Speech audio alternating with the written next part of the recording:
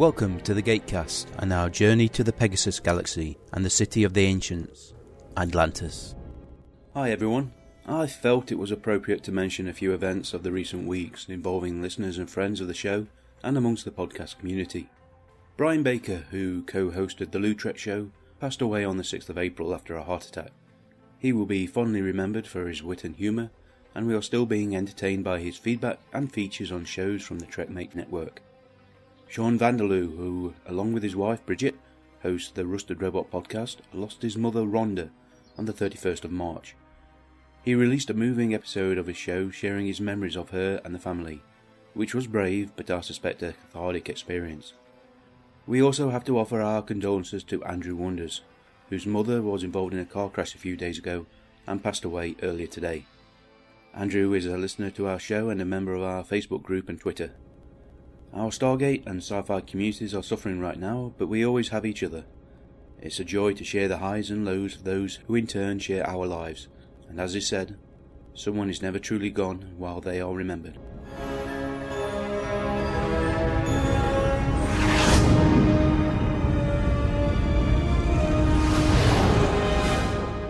Good evening everybody, and welcome to this week's episode of the Gatecast. We do not have Alan this week. He's busy doing, well, God knows what. The poor dear's up to his neck in education and merriment. We do have a guest, though. This is his first time on the show, but his second time recording with me. Good evening, Philip. Good evening, Mike. How are you? I'm fine, thanks. Oh, good. Phil is a guy I work with. He has recently watched every episode of live action Stargate, not Stargate Infinity. No.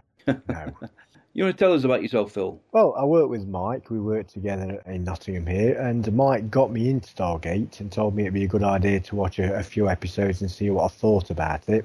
So those 2 episodes turned into the entire franchise. Me and my partner Sharon loved every one of them, and we just got involved in the whole sort of Stargate universe as it is, and went through SG-1 and into Atlantis and through onto Universe. And we just loved everything about it, and we thought everyone was a cracking episode. We just got really involved in it. So that's my Stargate story. That's not a bad story at all. My name's Phil, and I'm a Stargate addict. Aren't we all? You better be. No other reason to listen to this podcast. Yep, finally got Phil to join me for an episode of the show. This is, like I said, his second time recording with me. We previously recorded Trio, which, if you've been following the Gatecast, you'll know that that's a couple of years away. We're not exactly flying through our Stargate adventure. Got to be savoured and enjoyed. Yeah, it's 1 episode a week. It's enough. Yeah, a couple of seasons a year, a couple of bonus shows, a wrap-up show. That's the best way to do it. We'll get there in the end. Yeah, it's about the journey. It is, well, quite right, yeah. Pretty much sums up Stargate in a nutshell. Until the next lot's made, you never know. You never, ever know. It would be nice, wouldn't it? Yeah, it would. The year before we finished, MGM and Sci-Fi announced a new Stargate series. Yeah. I'll never get out of this. Right, this week's episode is Grace Under Pressure. Bit of a crossover. This was one of the reasons why I asked Phil to do this episode, because he'd shown interest in the dynamic between Amanda and Rodney, and, as he said earlier, the claustrophobic nature. Easy for you to say. Well, actually, it wasn't, but there you go. I think it's a similar episode to Trio in its own way. But, yeah, I mean, it shows Rodney at his best because no one does worry quite like Rodney. You know, I mean, he's a fantastic warrior, isn't he? And it's great to see him right on the brink of disaster and brink of worry. But he always manages to use his sort of, basically his intellect and so on to get out, and no matter what hole you dump him in. Yeah. That's the Rodney side of it. And as far as Amanda Tapping goes, she's wearing a swimsuit in it. That sounds a bit shallow, but it's there. Technically, it was just a bra. Yeah, okay, then even better. It was that. You're right, yeah. There's that side as well. That's another reason I like the episode. Have you ever listened to the commentary for it? No, I haven't, no. Well worth listening to. In fact, I put it on my iPod and I listened to it at work. Wonder what you were listening to all the time when we see you at work with that plug in your ear. I do get through a lot of podcasts. Yeah, the great thing about that job. That was probably one of the main reasons I took it. Yeah. I could listen to podcasts all day. Yeah, brilliant. Hey everybody, this is the Book Cave, and my name is Rick Croxton, and with me is Art Sippo. We want to let you know pretty much what we're about. We're a podcast. Our concentration is on adventure fiction, but we also get into comics. Sometimes we'll get into television and movies. But our big thing is books and the authors. We talk about books, about the history of them, and about some of the interesting things in them and how they interconnect. And we hope that people will enjoy it and get some fun out of it and learn something. We're more interested in the kind of books that we really enjoy, and we think that you will too. If you're a fan of Doc Savage, The Shadow, The Avenger, and some of the newer pulp characters like Lobster Johnson and The Rook, this is the podcast for you. You can visit us at thebookcave.libsyn.com. Bye-bye now. Bye. Was going to go on to tell the listeners of your podcast, I was thinking about it today, whether we want to integrate this, because they don't know much about Mike, the man behind the voice. Yeah, the beauty of editing is that. You can edit it all out. Yeah, because exactly. I'd formulated my top 5 Mike factoids, which I was going to integrate, and in at number 5, that sort of thing, you know what I mean? But to try and let the listeners share a few things that we know about Mike that they might not. Pretty much guarantee that they know nothing about me. Exactly. So that's the way I like it. So these are some of the things, whether you choose to keep them in or not, is up to you. You're the man with the axe. But I thought of 5 Mikeisms that the listeners might want to know. And in at number 5 is Mike is completely impervious to cold. Minus 20 degrees, anything, it doesn't matter. We're all wrapped up in hoods and thermal vests and coats, and Mike strolls around the building in just his T-shirt. Okay. So we don't know whether you're human or not. We all sort of huddled together and trying to keep warm. We all say, God, look at Mike, he's walking around in a T-shirt as usual. What's he got, blooming volcanic blood or something? So that's one of the things that people might not know about Mike. In at number 4 is a fairly innocuous one, but it might be quite interesting. If you walk up to Mike's door, you're accosted by his dad who tries to sell you tomatoes. Yes, my tomatoes. Your tomatoes. Your dad sells them and pockets the money. He charges the money for them, doesn't he? That's my birthright. Those tomatoes are my birthright. Yes, never a tomato in the house, apparently. So that's a fairly innocuous one in at number 4. But a mover straight in at number 3 is also, we say this at work as well, you might know it or not. Number 3, Mike has completely zero sense of direction. And we say that because if we ever say to Mike, tell you what, Mike, go into Nottingham and go to so-and-so, you always say, I've got no idea where that is. I've got no idea where anywhere is except WJ Furs in Nottingham. That's the only place in Nottingham you know where it is. That's all that's important in Nottingham. So we say if Mike went to try and pick some meat up from Steve's house after he's been to Cash and Carry, you'd probably end up driving around Nottingham for about 20 hours and run out of petrol or something like that.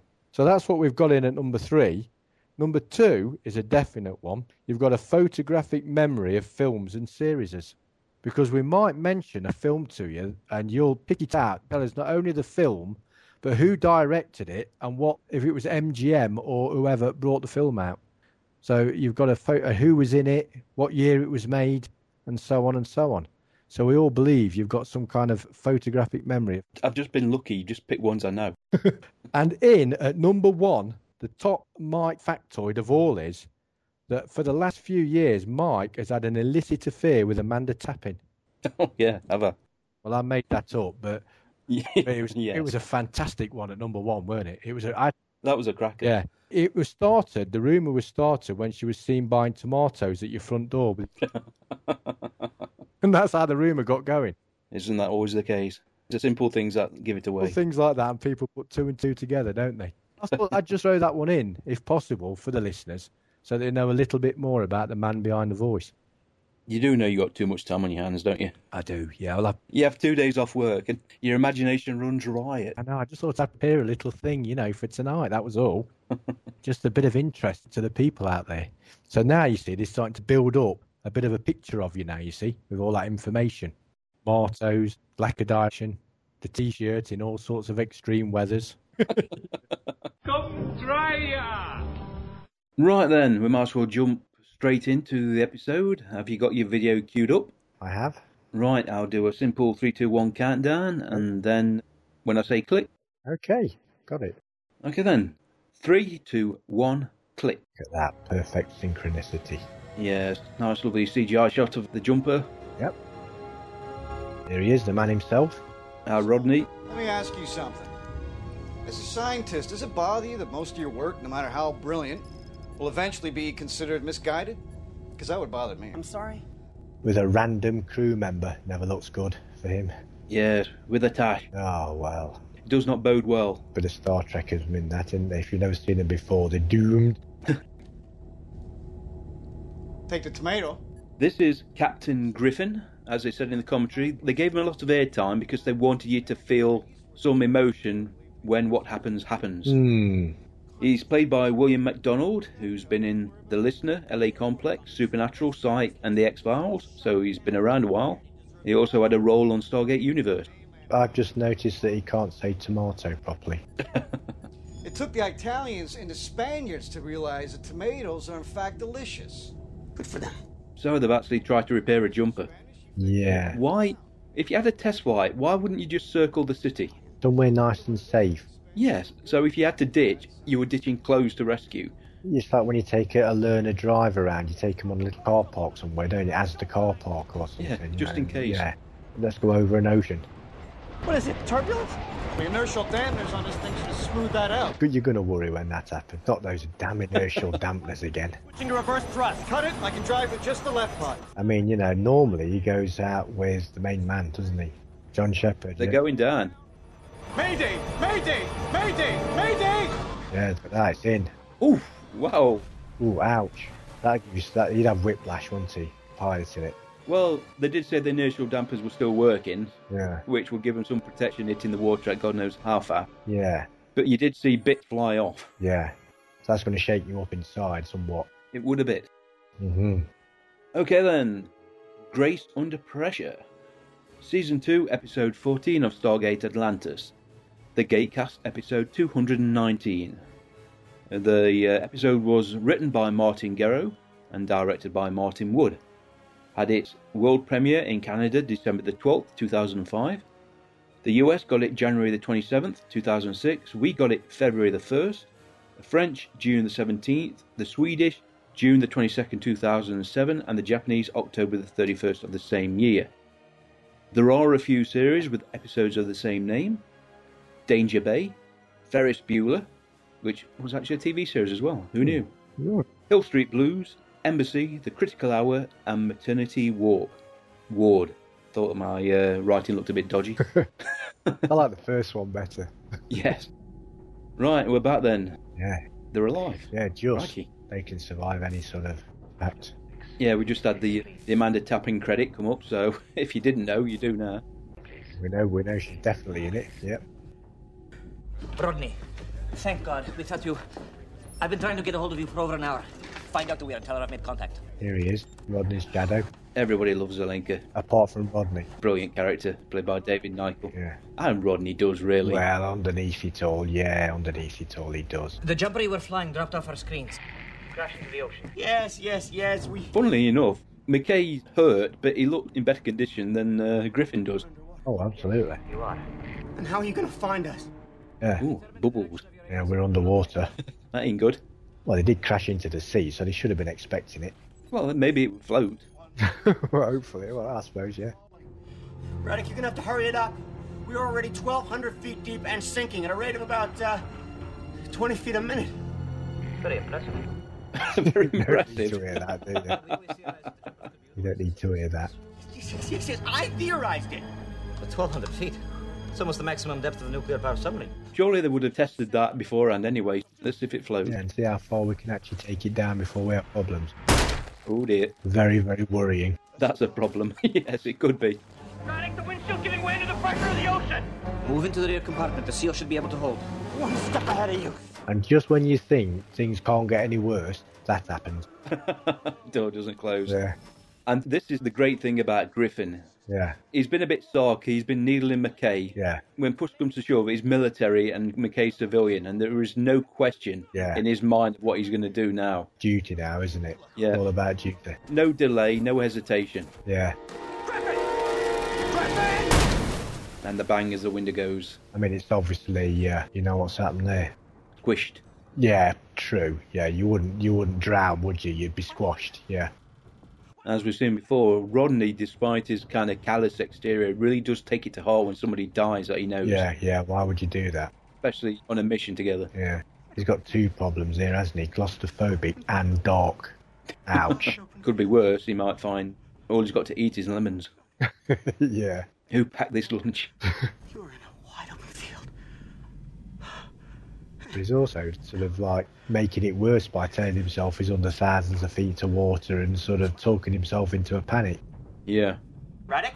Rodney, come in, please. Radek?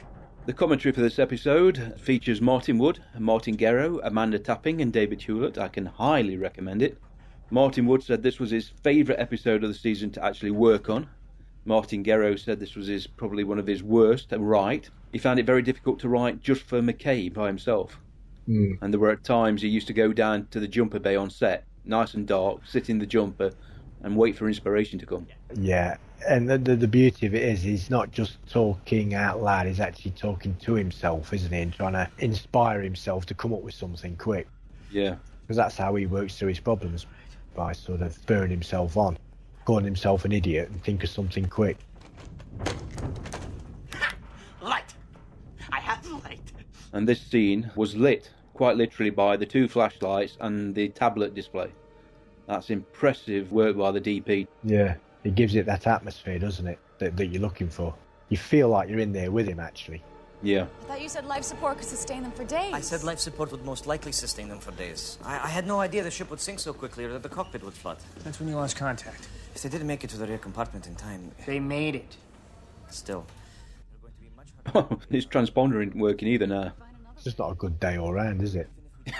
He's somewhere in the ocean, underneath the water. The one thing you like about Shepard, it doesn't matter how desperate his circumstances, he's always got a plan. He always thinks of something. Oh, that's nice, isn't it? Nice bit of CGI work. That is. You can see how fast it's going down as well. Yeah.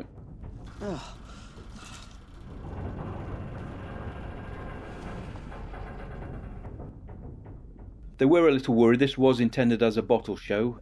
A bottle show basically makes use of existing sets and existing stars, hopefully to save money. They had to do a bit creative bookkeeping to get all the CGI work. Rainmaker Studios were able to produce most of the stuff, and as you've seen, it looks fantastic. They gave them a couple of long 15-second shots of the jumper sinking so they could chop it up as and when they required. All clever stuff. Yeah. And they were cursing these wires that were dangling down. It became very difficult to cut the episode. Obviously, if you cut the episode and the wire's in one place and the next shot it's in another... Yeah, people notice. Yes. People tend to notice these things. Here we go. There, right. So. Cool. Laptop. There we are. Praised David Hewlett. These long scenes that were basically... He did the whole scene in one take. Right. Then they moved the camera to another position, repeated the scene, did that a number of times, so they gave him all the footage that they can cut together. Right. That's difficult to put that kind of intensity into a scene and then have to do the whole thing all over again. Yeah. We're broadcasting a signal. All it needs to do is penetrate 1,400 feet of ocean, which means that a whopping 3% of the signal will reach the surface. So boost the signal. How much power we got to work with here? He's got the problem here, of course. He's got limited power, so he's got to decide how to allocate it. Yeah. This is when you do the frightening math. This is when you wish you wasn't very good at math. Need them? Shut down inertial dampeners. Oh, come on, they are draining what little power I have left here. You do not need inertial dampeners while you sink! 3 hours. Who hasn't shouted at the piece of electronic? Everybody. Everyone. You're freezing up on purpose. Actually, not possible. We've all played a video game where it's the controller's fault, not yours. It hasn't reacted quickly enough to your fingers. The response by the computer, I cannot do that, Dave. Yeah. Computer says no. We know the direction which the initial radio signal came from, right? So that places them on this line here. Now, unfortunately, ocean currents could have pulled them in either direction, either this way or that way. So the area they are in is approximately here. Now, Dr. Bryce here has been studying the ancient database in regards to the ocean, and this particular area is between 2,000 and 6,000 feet deep. 6,000 feet? We'll never be able to get down that far. Yes, I know, which is why we have to find them before it gets there. They were already at 1,200 feet and falling, what, 20 feet a minute? Yes, that's right. That at least gives us a place to start. Yes. So? Those two scientists, Dr. Donaldson and Dr. Bryce. Dr. Donaldson was played by Peter Abrams and Dr. Bryce by Nimit Ganji. I apologise to the young woman for pronouncing her name. I'm sure I got it wrong. You got 1 in 1,000. Yes. Born and bred in Kenya. I haven't lost that much blood, have I? Realisation kicking in. That is McKay panicking in the quiet manner. True, I suppose, yeah.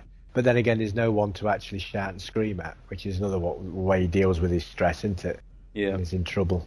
I think that's one of the most terrible, one of the most frightening things, isn't it? I mean, we all hate anything to do with sort of being buried alive or something like that. But to feel that you're actually sinking at that rate, further and further out of the reach of anybody that could possibly save you.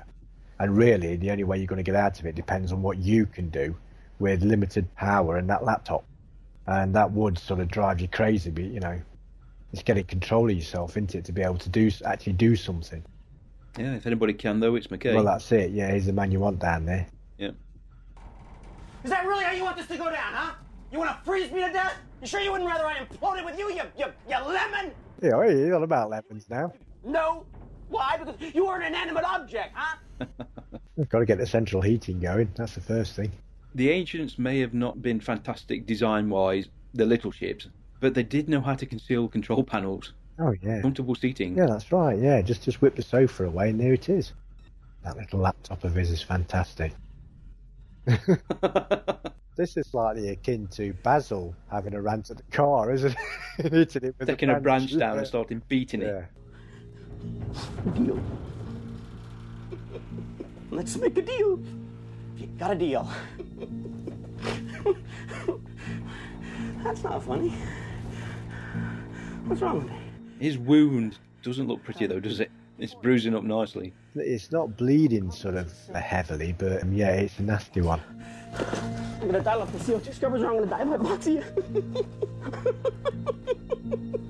That is so funny. Well, what can you do? You've got to laugh, haven't you, in that situation? There's nothing left else for it. Now, Joe wasn't overly happy with the idea of this scene, or the background noise. There was a risk they'd have to ADR pretty much everything.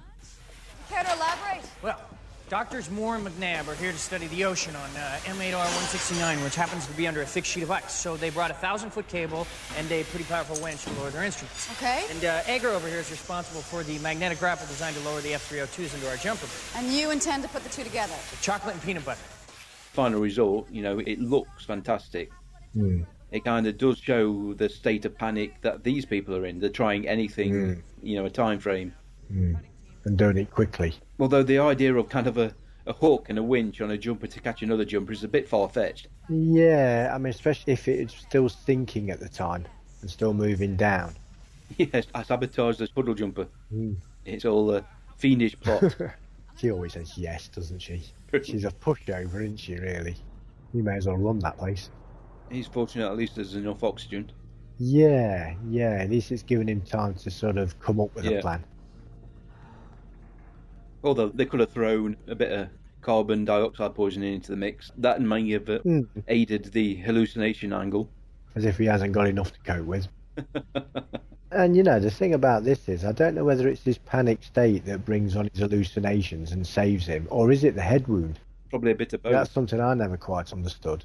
I'd imagine you'd probably go with the slight concussion he's feeling. Yeah. Hallucinations are not uncommon. So the head wounds that helped save his life. Be thankful, Rodney. At least you're alive.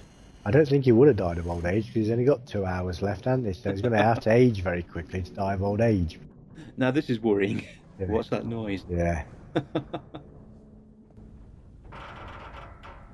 you friendly?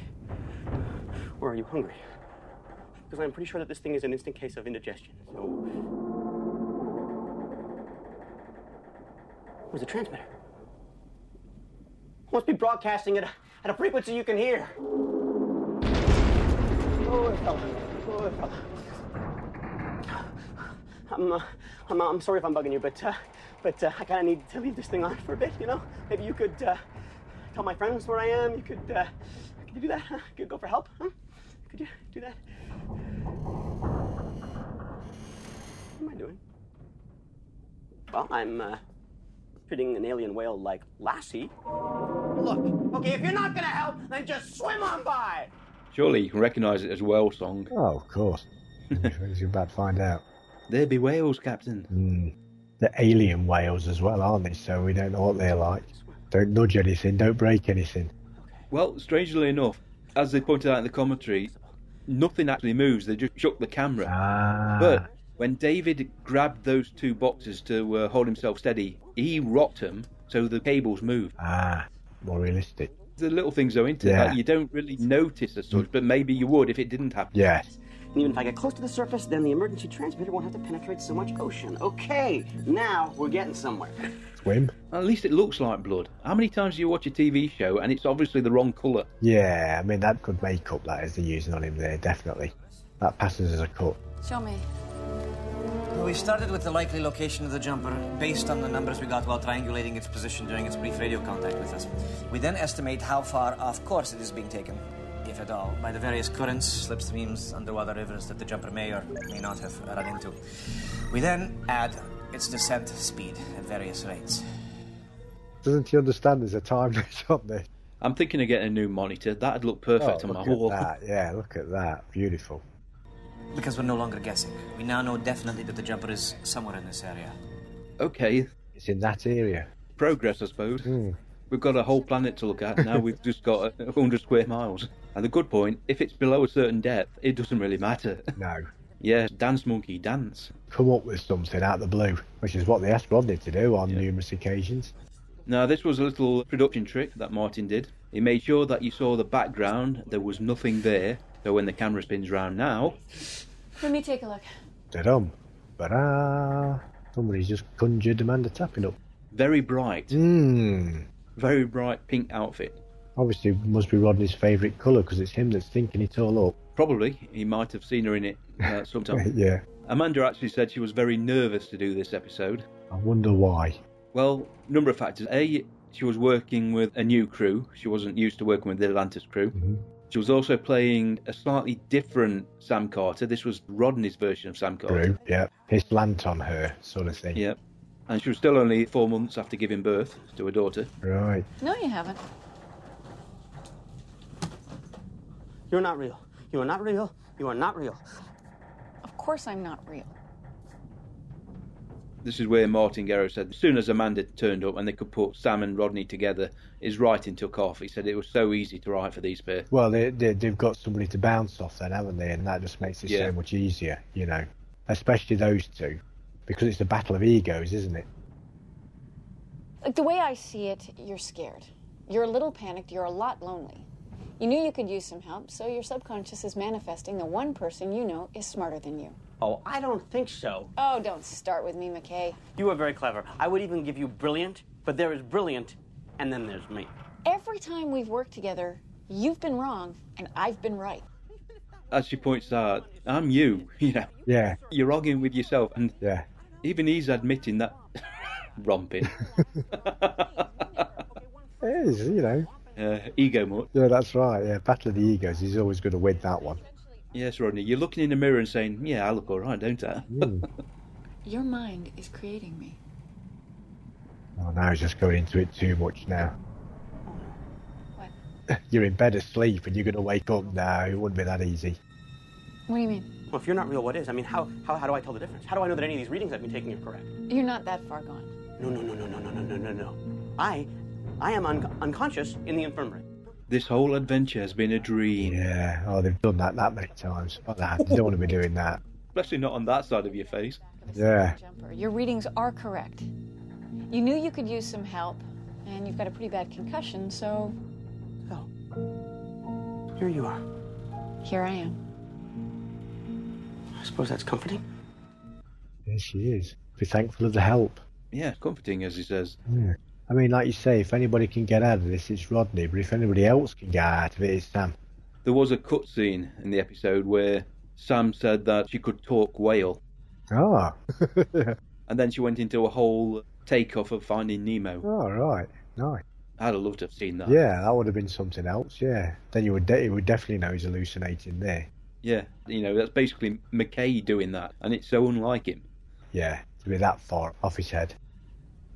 When the Wraith attacked the city, you were able to turn the shield into a cloak. Yes? Why can't we do the opposite? Turn the jumper's cloak into a shield. That's right. That would hold back the water, yes, but it would take significantly more power. We'll shut down everything we don't need. But it would take hours to reconfigure. We'll take what we need, we'll make the changes down there. Oh, no. I cannot possibly, no. Braddock. I can't even swim. There's not a lot of swimming under 1,000 feet of ocean. Look, I'm not going to order you to go. I will. All I'm saying is that if Rodney can't turn to you, who can he turn to? That's a clever idea, John. Yes, that's what I mean. He always comes up with them. You can see why he's there. If you think about it, they're using the defensive shields, well, the cloaking mechanism as defensive shields to allow them to go underwater to remove some of the pressure. Yeah. Wouldn't that have been good in the recent Star Trek movie when the Enterprise was underwater, if they had its shields on? Well, there you go, you see. Transference of ideas, that's what's needed. Now, given I have a limited amount of time to execute my plan before power levels drop too low, but provided that the coding is correct, we surface, and at that point, they should be able to pick up our regular radio signal and then come pick me up. How much power would that kill? I don't know, most of it. Well, that's a bad idea, then. Exactly, you've got to leave yourself some wiggle room. Yeah. He's sort of putting all his eggs in one basket with that idea, but then again, I think he feels as though he can't be rescued, so what's the alternative? Funnily enough, it was this what was missing when Amanda joined Atlantis as station commander. Someone to challenge him, sort of thing. Yeah, we got a bit in trio, as you know. Yeah. But most of the point, because Sam was in charge, she didn't really get this back and forth. Yeah. Even if they could find me, which given underwater currents and multiple possible entry sites is next to impossible, how are they going to get me out of here, huh? They'll find a way. No, they won't. You and I both know the one person who can figure it all out is stuck in the back of a sinking jumper. Me. Oh, touche. I mean, you say Sam challenging, but it's just his internal mechanism going backwards and forwards, thinking about the best thing to do, isn't it? That's the interesting part of it. Yeah, you have this sort of conversation in your mind all the time. Yeah, should I, shouldn't I? If your plan fails, and it probably will, you could jeopardize their plan. You gonna help me or not? I'll help you stay alive as long as possible, but no, I am not helping you with this plan. So my own hallucination is saying no to me? You must realize subconsciously that you need to be talked out of this. I can't even hallucinate right today. Get used to it, McKay. Lots of women have said no to you. It's the only person he'll listen to is himself. Yeah. He's not going to listen to anybody else. Above the search coordinates. Okay. It should transition seamlessly. It is amazing how quickly they add things to these jumpers. Yeah. I mean, they've got to tie in power, control mechanisms. It doesn't take long, does it? I think they're fudging it a little. Well, it's got to be done. Yeah. And they had a row about this. Some people thought that jumpers should just dive straight into the water from height. Right. And Brad Wright pointed out that if it also was submersible, it would hover and sink in. Right. That's likely to damage it. And as he said, Brad's normally right. Yeah, we'll go with him. Seriously, if you saw something, just tell me. Creak. And now he's getting paranoid about it. Paranoia's creeping in. You're trying to slow me down. I don't know what you're talking about. Don't play mind games with me. I am a mind game. Okay. You're not going to help me? Just stay on your side of the jumper. Oh, There's Dan Wise again. yeah. Oh dear. Now we've really hit rock bottom. Nice touch as well. Sam didn't react at all. Yeah, because that wouldn't have been right, would it? What now, huh? Quiet. Feels like we hit the bottom. Oh, really? I would think to begin with that's a good thing, hitting the bottom, because I'm not sinking anymore. Yes, the pressure is not going to get any Worse, yeah, and I'm not going to go... Although you might have ruptured the hull. That's the problem, yeah. But you don't think of that instantly, but... I mean, you come in here, you don't help me, you say the one plan I've got is bad, you claim to be a creation of my mind, and yet you are in no way dressed provocatively. No way, that's not enough for him. Come on, there's cleavage. Yeah. That's more than you normally see from Sam. There we go. Yeah, that's never a good sign. Well, it's always been there. No, it hasn't. The impact with the ocean floor must have created a micro fissure in the hull. This is the second jumper they used. Initially they were using the studio jumper. This jumper was built in the water tank. It was easier to build a jumper in the water tank and raise the jumper up and down to mimic the rising of the water. Clever. It's the same thing they did in Descent when the attack was sinking. Ah. Although this time they did heat the pool. Ah, how nice of them. Yeah. I think for realism's sake, they should have made it freezing cold. Well, you can remember the storm and the eye. Yeah. When they were being drenched. Yes. Thousands and thousands of gallons of water. Yeah. That was hard filming for them. And that would be freezing cold water? It was, yeah. Oh, yeah. You earned the money on that day, because that was pretty realistic when that was hitting them. Make sure we're not under too much water. I've leveled out and holding steady to 990 feet. How's it coming? All I'm getting is sporadic life sign readings. As in sea monster life signs? That face. They should have that sonar being like Voyage to the Bottom of the Sea used to have. Yeah, to search the bends. Yeah. Brilliant, that was, wasn't it?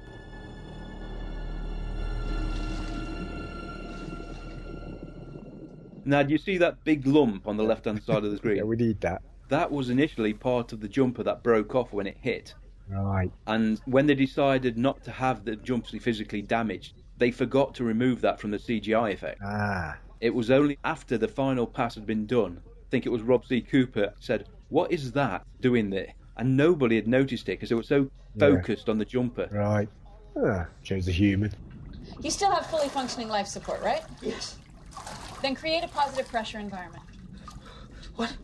If you can increase the pressure inside the jumper, you should be able to slow the leaking. We'd never be able to stop it. I'm not saying that we could. We're just trying to buy time here. In order to make death as long and as drawn out as possible, huh? Just max it out, McKay. All right. He's ready to give up here, but Sam's definitely not. They had a lot of trouble with the sound mix on these scenes as well. As you can imagine, a big room full of water, all the audio was echoing. Yeah. You don't realise that sometimes as you're watching these things, what they're dealing with, do you, behind the scenes and so forth. Martin gave a lot of credit to Sharp Sound, who does the audio for the show. They managed to clean up virtually every bit of dialogue to remove all the echo. Otherwise, they would have to ADR for the entire last 20 minutes of the episode. Right. Yes? No, that's pretty much it. Petty, arrogant, bad with people. Yeah. Talk about kick a man when he's down, eh? You do find me attractive, physically. Yeah, but like we say, that's what he thinks of himself. Yeah. And if you know yourself... Yeah. There's always a but. How do you figure? You don't exist. You think what my subconscious tells you to think. So, really, the idea was mine. Oh, wow. I'm arguing with myself about who had an idea first, me or me. I really am petty, aren't I? And arrogant and bad with people, yes. Nice touch that McKay's soaking wet, but Sam isn't. Yeah. Nice, he still gets credit for the idea. Yeah, and if it works, you can actually tell people about it. Just confirming it all. Yeah, that computer thing's still working no matter what. So, probably military spec. Yeah, you've got to give him something to work with though, haven't you, or they wouldn't be here. Well done, Sam. Thanks, you too. Come here. Oh, okay. What? I like the way he's physically sort of getting old. Get in there, lad. Oh. You do realize what you're actually doing here, right? Ruin the moment, why don't you? You're a figment of my imagination. The least you can do is take your top off. Your subconscious mind knows that I would never be into that. You were the worst hallucination ever. Oh, you don't mean that. Yes, I do. He could have thought up any porn star in existence, and they'd have been happy to take the top off. Yeah, but he knew he had to have someone with brains. Yes, I am. And I have to do it quickly before power levels drop below 50%. So, that leaves me about 10 minutes. That's it. We've got to have a timer on the episode. Yeah, clicking down. See, this is why I can never have a relationship with you, Rodney. You don't listen to people. You don't trust them. I have every reason not to. Look, this whole thing is Zelenka's fault. I knew he'd get round to him in the end. I like the way the camera's angled. It kind of gives him a not an out of focus, but a very. I think it gives an atmosphere of, because the thing's crashed on the floor and it's at all jaunty angles, and they're probably not standing on a level surface because it's all over the place. It gives you the impression of that by putting camera at jaunty angles and so on. You know, the viewer is kind of off kilter. That's right. Just as much as Rodney Yeah, is. and it gives you the impression that you're in there with them, and it's sort of all over the shop. I think we may be onto something. Initializing shield. Ooh, pretty. Yeah, good old Zelenka. Yeah, so now they can actually go a lot deeper. Well, when he's got himself organised. I was afraid of this. The shield is draining our power at an alarmingly fast rate. Why is that? Well, a cloak draws its power at a constant rate, whereas a shield draws more power the more it is taxed. So... It would do. There's always a problem. It was never going to be easy, was it? No, nothing's easy. Doesn't put them off. Yeah, the deeper you go, the more energy you use, the quicker the shield will run out. The less time you've got. Yeah, and then you've got to factor in that you've got to ascend before the shield fails. A lot of people would turn around and go back at this point, wouldn't they? Yeah, we couldn't find him. We tried. A lot of people wouldn't even try. I think if he left as Zelenka, they might. Yes, his fingertips must be numb by now. Oh, she's in the water. Why don't you turn up the heat? I did. It's the seawater. Got barely enough power as it is. Besides, I'm almost done here. What are you doing? For warmth. Hello. I've got to warm him up somehow. You're not physically here. You can't transfer any heat. Doesn't mean I can't get you hot. What do you mean by that, things, Rodney? Excuse me? There we go. You're right, it was a bra. It was a bra. Yeah. That was Amanda's own bra, which happened to be on the top of a laundry pile that morning. Ah, there you go. A little bit of trivia you'd never have known. That's how it works. You know, who knew? What about what? Well, I am your fantasy. It's only fair you should get some. Really? Really? Oh. I knew it. I knew you were hot. They actually put together an outfit she could wear that was kind of a bit like a fancy wetsuit. Unfortunately, when it got wet, it just didn't work. Right. I know what you're trying to do. Well, I should hope so. You're trying to slow me down again. Can you believe it? In the commentary, Amanda says, she looks like a woman that's just given birth. You're distracting me. You know, I've only got a couple of minutes to execute my plan. You're doing the one thing you know could possibly slow me down. That's a good distraction, isn't it, Rodney? Admit it. Oh, yeah. No, I'm not going to fall for your plan, Lieutenant Colonel Siren. They often say that when somebody's dying, the mind will play tricks on you. Yes. It's almost as if his mind is actually trying to take his focus away from the fact that he is going to die. Well, they reckon that when you're on the point of death or getting to that point, the mind actually panics and creates a massive electrical pulse or something.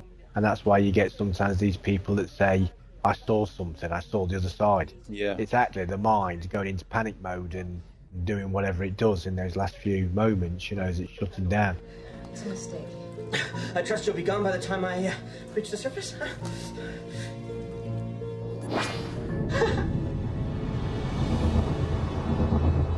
Oh. Hello. Power to the engines. Yes. Hope springs eternal. Well, it was worth a go. It was that just for those few seconds of hope. I really don't need I told you so, How much power did you waste? 30 minutes. And this is going to have a drastic effect on time, I would assume now. I thought so. Yeah. Oh, God. Nice little trick, though, to have Sam dry again, as if it hadn't happened. Yeah, true, yeah. Which it didn't, of course. Yeah, and back in a onesie, or whatever she's wearing. Prdele, to je na hovno tohleto. Kdo to vymyslel, že budeme pod vodou tentokrát? I think my check's getting better because I know what you mean. Could be the shield, could be the depth. I'm having trouble detecting the jumper. The jumper actually looks pretty good as a submersible. Yeah, it does, doesn't it? It looks like it was built for the job. Yeah. Definitely. It's a Gar-like tube. Like a really good sub. What's that? Your sea monster. It's at least 6 to 8 times as large as this jumper, so let's not venture too closely, okay? How the shield's doing? 12 minutes. All right. Let's check it out. Why? Because it's still swimming around in circles in the same area, which means you might have found something interesting. 12 minutes till failure, or 12 minutes till you got to turn back. Yeah, I'm not quite sure about that, yeah. Must mean till they've got to turn back. This is where it's all getting a little bit tight. Oh, what the hell is that? There's something out there. Nessie. We're going to need a bigger boat. Hey, go away. I think he's just waiting to eat me. I mean, the whale's attracted by the transponder signal, and it's kind of just circling the location. And it's acting as a beacon, basically. Yeah. For where he is. And now things are pretty desperate when you're up to your neck in water. Yeah. He knew we were both gonna die. He didn't do anything, so... I didn't think of it first. Better than drowning, I think, probably. This scene, there were 5 people in the jumper at this point. David and Amanda, of course. Martin Wood, he was in there with them. And the 2 cameramen, Nathaniel and Chris. Adding to the cramped surroundings. Yeah, one of the decisions they made, always to try to use a lot of close focus work. Force the claustrophobic nature of being on the jumper. Adds to the atmosphere, the whole atmosphere of it. You don't really need the long shot where all these close-up work. And, of course, when you've got someone as expressive as David Hewlett, you might as well use him. You see, when you look at him now, even the fear and the panic and the sort of frantically thinking of ideas, as that's drifted away now, and you're getting the kind of resignation. Yeah. You can see that sort of in now as like, well, there's no point struggling against it now. Stick with me, Rodney. I gotta stay alert. My plan was stupid. What was I thinking? 20/20 hindsight. You were right. Should have listened to you. Like to stay with his life, his hope. In reality, I mean, he'd be suffering from hypothermia anyway. Yeah, shock, all sorts of things. Water should be pretty close to freezing. And also the head wound hasn't really been properly seen to, so that would be having some sort of... Yeah, it must have a doozy of a headache. Yeah, an absolutely thumping head, yeah. Coming, right? Yes. My intelligence aside, you're wiser. I guess at the end of the day, that's why you're down here. You were right. Well, you were right. At least subconsciously. Couldn't he imagine a rebreather or something? That would be handy, wouldn't it? Yeah, put it on and then just gently fade away. On the other side of the coin, I mean, he's been on that many missions where they've saved the souls at the last second. You're just going to know something's happening out there, that something's been done. They're not just going to abandon you. Yeah, in 1 minute, somebody will be tapping on the door. I guarantee it. Yeah. In fact, I don't know why I wasted all my time trying to save myself. I will be rescued. Should have just sat here and waited. So it's not quite as bad as Star Trek, where main guest stars never die, rarely die. Yeah. I mean, they have knocked off a few reasonably regular, reoccurring characters in the show. True. I think that's something you see in series is more that they're making nowadays in different things, that no one's safe as much as they used to be now. Gives an element, a bit more of a realistic element to them. Well, it's like in Walking Dead. You've got to question the main star of the show, and we all know who he is. Would they ever get rid of him? Yeah. Well, it's whether the guy that writes the comics would get rid of him, isn't it, as well? It comes down to that. Oh, nice. Overhead CGI shot, the 2 jumpers. Yeah. What the hell was that? Help. Okay, Griffin, do you copy? Shepard! Hey, buddy. Say you lower your door. It's probably a bad idea. Listen, long story short, you converted the cloak into a shield and extended it around your jumper. I'm standing outside right now. What? All you have to do is open your door and walk to my jumper. The shield extending around him. Clever idea, that is. The grapple hook won't work because McKay's jumper is too heavy now. What a relief, eh? Surely that headset waterlogged. Well, yeah, you would have thought that would still be going, would you really? But, I mean, ultimately, though, even if they couldn't contact him, he'd ultimately hear that banging on the door, wouldn't he? And then again, he might think that's an hallucination. Well, that's it. Can he trust his senses? What's he got to lose? Exactly, yeah. Flip side, what's he got to lose, by opening the door? What if it's another one of my hallucinations? What if it's the pessimist me and just wants it all over with? You heard the shield come on. Yeah, but I hear you. Okay. What's the holdup? We need to do this sooner rather than later. The shield ain't gonna hold forever. You're minutes away from hypothermia. I can't tell what's real and what's not. Rodney, they're here. They did it. And once again, we get... This is not going to be an easy test just to open the door. Oh, okay. Better stand back. I'm taking a lot of water.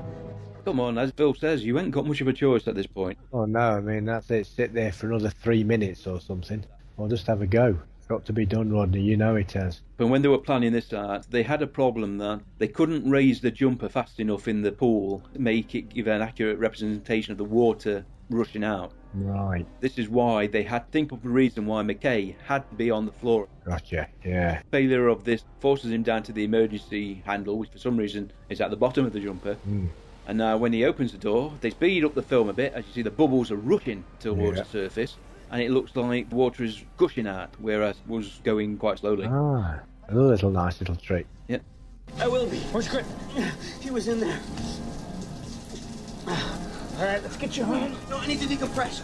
Carter told me to increase the pressure. Carter? I mean, I did. I told myself. And this is the third jumper they had. Wow. For a bottle show, they used 3 jumpers. There's quite a bit in it, actually. Oh. Hey, pal. Sorry I won't get to eat meat today. That's the reason we found you. Really? Almost thought we lost you. Oh, look at that. That was good, yeah. David Attenborough would be proud of that shot, wouldn't he? Yeah, they said that was a practical shot. Yeah. They borrowed the whale and put it in the pool and filmed it. And surprisingly, did come under budget. Yeah. You owe that whale your life, McKay. Don't you forget it. And Tam as well, of course. The door closes, the music swells up a bit more, happy ending. Oh, saved again. Our heroes live to fight another day. Yeah, poor old Griffin though. Well, yeah, exactly. He died well, but he still died. Yeah, he still died, yeah. He went down, I'm afraid. Blame him for saying tomato wrong. I lost interest in him after that. But yeah, that was a brilliant episode, I think, in its own way. I mean, there's so many great episodes with all sorts of battles and sort of thing, but they're good episodes in their own way, It was a nice story. It was well filmed. I don't think you can watch Atlantis and not like McKay. You've got to. If you don't like McKay, I don't think you can watch Atlantis. Well, he is the show, isn't he, really? Yeah, so having an episode focused on him pretty much totally, it's pretty much of a no-brainer. Yeah, I think, like you say, you've got to like him. He's a likeable guy. I mean, he's got his idiosyncrasies and that, but, he's a brilliantly written character, really. Brilliant invention. He puts him across so well. That's another great thing. Really acts him out well. Yeah. They all play the part well in that, I think. Oh, they do, yeah. One of the great mysteries that MGM and Sci-Fi weren't willing to fund a 6th season. The people behind Stargate didn't want to run Universe and Atlantis. Yeah. Because running SG-1 and Atlantis was taxing for the production. Like you said, they left it in a bit of a cliffhanger, really, didn't they? We was all ready for what happened next on Atlantis, and it never happened. We are a few years away from that, though. Oh, yeah. Plenty of time to go yet. Yeah. Plenty more adventures and near deaths. No doubt Rodney will end up in many, many, many, many more scrapes. Yep. No question about that at all. Jack? Daniel? Are you you? Yeah. You? What? I like the yellow ones. Never mind. Feedback for last week's episode, Stronghold, from a self-confessed all things Cliff Simon and Ball fangirl, Missa Buckley, author of novels such as Star Attraction, Iron Haven and Tin Cat, posted on our Gatecast website the following. As a self-confessed Ball fan, Stronghold is one of my favourite episodes. It really shows how different he is to the other Gwald, and the lengths he'll go to in order to defeat the Ori. The clones, originally created to seek out a way to destroy Anubis, are now looking to form a sort of defence. If nothing else, Bal sure knows how to pitch a speech. First time I watched Stronghold, I found myself nodding, even though I knew I wasn't supposed to. But like with the replicators, sometimes the enemy of SG-1's enemy could be their friend. I do think Ball was trying to do good, though I admit he went about it in completely the wrong way. However, was there ever a right way? Bal approached SGC over the replicators and got slammed down. He has to assume any approach to the Jafar would end up the same way, if not worse. I do wonder what, if its plan had been successful, the end result would have been. Could the Ori have been defeated years before they were? I am playing devil's advocate here. Of course, he shouldn't have gotten away with brainwashing Jafar. Force is never the right solution to a problem, but still, I'm curious. I replied, Bal, the ultimate lobbyist with his manipulation behind the scenes, although, as you say, too much of a hands-on approach. And while I think at times he has been sincere, long-term he couldn't spend the next few hundred years being a big fish in a small pond. Awesome feedback, Missa. Thanks very much. And now we have an email from Dan LaRock. Hey guys, I'm a little behind, but I'd like to throw out a few thoughts on the recent podcast. I'll start with Ripple Effect. I recently rewatched it, and what a great episode it was. I was very happy to see they included a nerdy Sam with the glasses in it. Next, Stronghold. It seems like Sam, or especially Vala, could have used a healing device on Ferguson. There's probably a locker full of them at Area 51. Cam was a little more daring in rescuing Tilt. I figured he was heavily influenced by his interactions with Major Ferguson. Great episode nonetheless. Finally, I want to say thanks to Brad for the beautiful send-off of the Prometheus. That was awesome. Thanks, Brad. The Prometheus was a great ship. We get a better one, though, the Odyssey, which helps ease the pain of losing her. Definitely won't bring back the lives of the crew lost over Teglis. Those people were so short-sighted and unwilling to listen to reason in Icon. Now add the Ori in, and it gets even worse. Looking forward to Grace Under Pressure. Also a great Atlantis episode. Loved Sam's appearance in this one, and Rodney was excellent in it as well. Thanks for the show, as always, guys. P.S. Sorry no audio. It's been cold up here, and the heater broke out in my tool shed, where it's nice and quiet. That's my excuse anyway. Thanks, Dan. Love the feedback in any form, and yes, praise to Brad for the Prometheus segment, although I should have held it back after we covered Ethon. He's revised it, so it may get included again. That's it for the feedback. I've got some content from Brad which will be included in later shows, so huge thanks to everyone that talked Stargate with us this week. If you want to get in touch with us, then please do so. Here's how. You can send us email via gatecastpodcast@gmail.com or use the contact form on gatecast.co.uk. We are also on Facebook and Google+. Do a search for Gatecast, and we are on Twitter @TheGatecast, which is one word. We can be found on iTunes and Stitcher Internet Radio under Gatecast, or via a general Stargate search, and any reviews and ratings on those two sites will help us enormously. Come try ya! Right then, that was Grace Under Pressure. Next week we return to Stargate SG-1 for the episode Ethon. I hope you can join us for that. So Phil, you enjoyed that episode? I did. It was one of my favourites, and I enjoyed going through it, and it was great hearing some of the trivia and some of the facts and that behind it from your good self. Yeah, I enjoyed it. It was good. I hope everybody else did. I think they will. Good. Until the next time.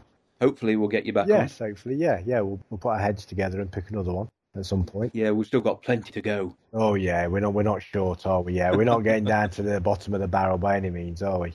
Right then, folks. That was Grace Under Pressure. Next week, Ethon. I hope you can join us for that. But until then, I've been Mike. And I've been Phil. Take care, everybody, and we will see you next week. Bye-bye. Bye now. You've been listening to The Gatecast, hosted by Alan and Mike. Join us at gatecast.co.uk. Stargate forever.